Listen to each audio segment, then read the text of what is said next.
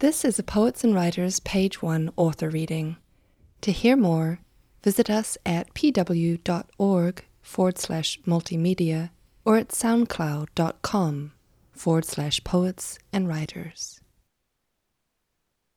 Grendel. All lions must lean into something other than a roar. James Baldwin, for instance, singing Precious Lord.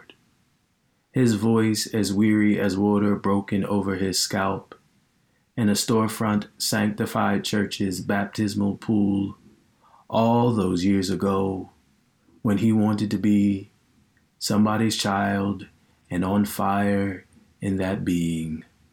Lord, I want to be somebody's child and chosen, water spilling over their scalp, water taking the shape of their longing, a deer diving into evening traffic and the furrow drawn in the air over the hood of the car, power, and wanting to be something alive and open.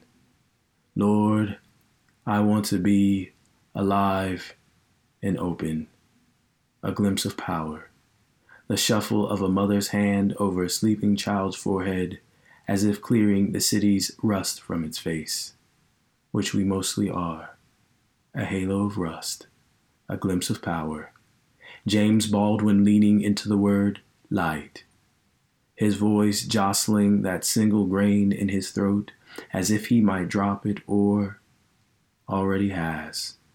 I'm calling to that grain of light, to that gap between his teeth, where the many of us fatherless sleep and bear and be whatever darkness or leaping thing we can be.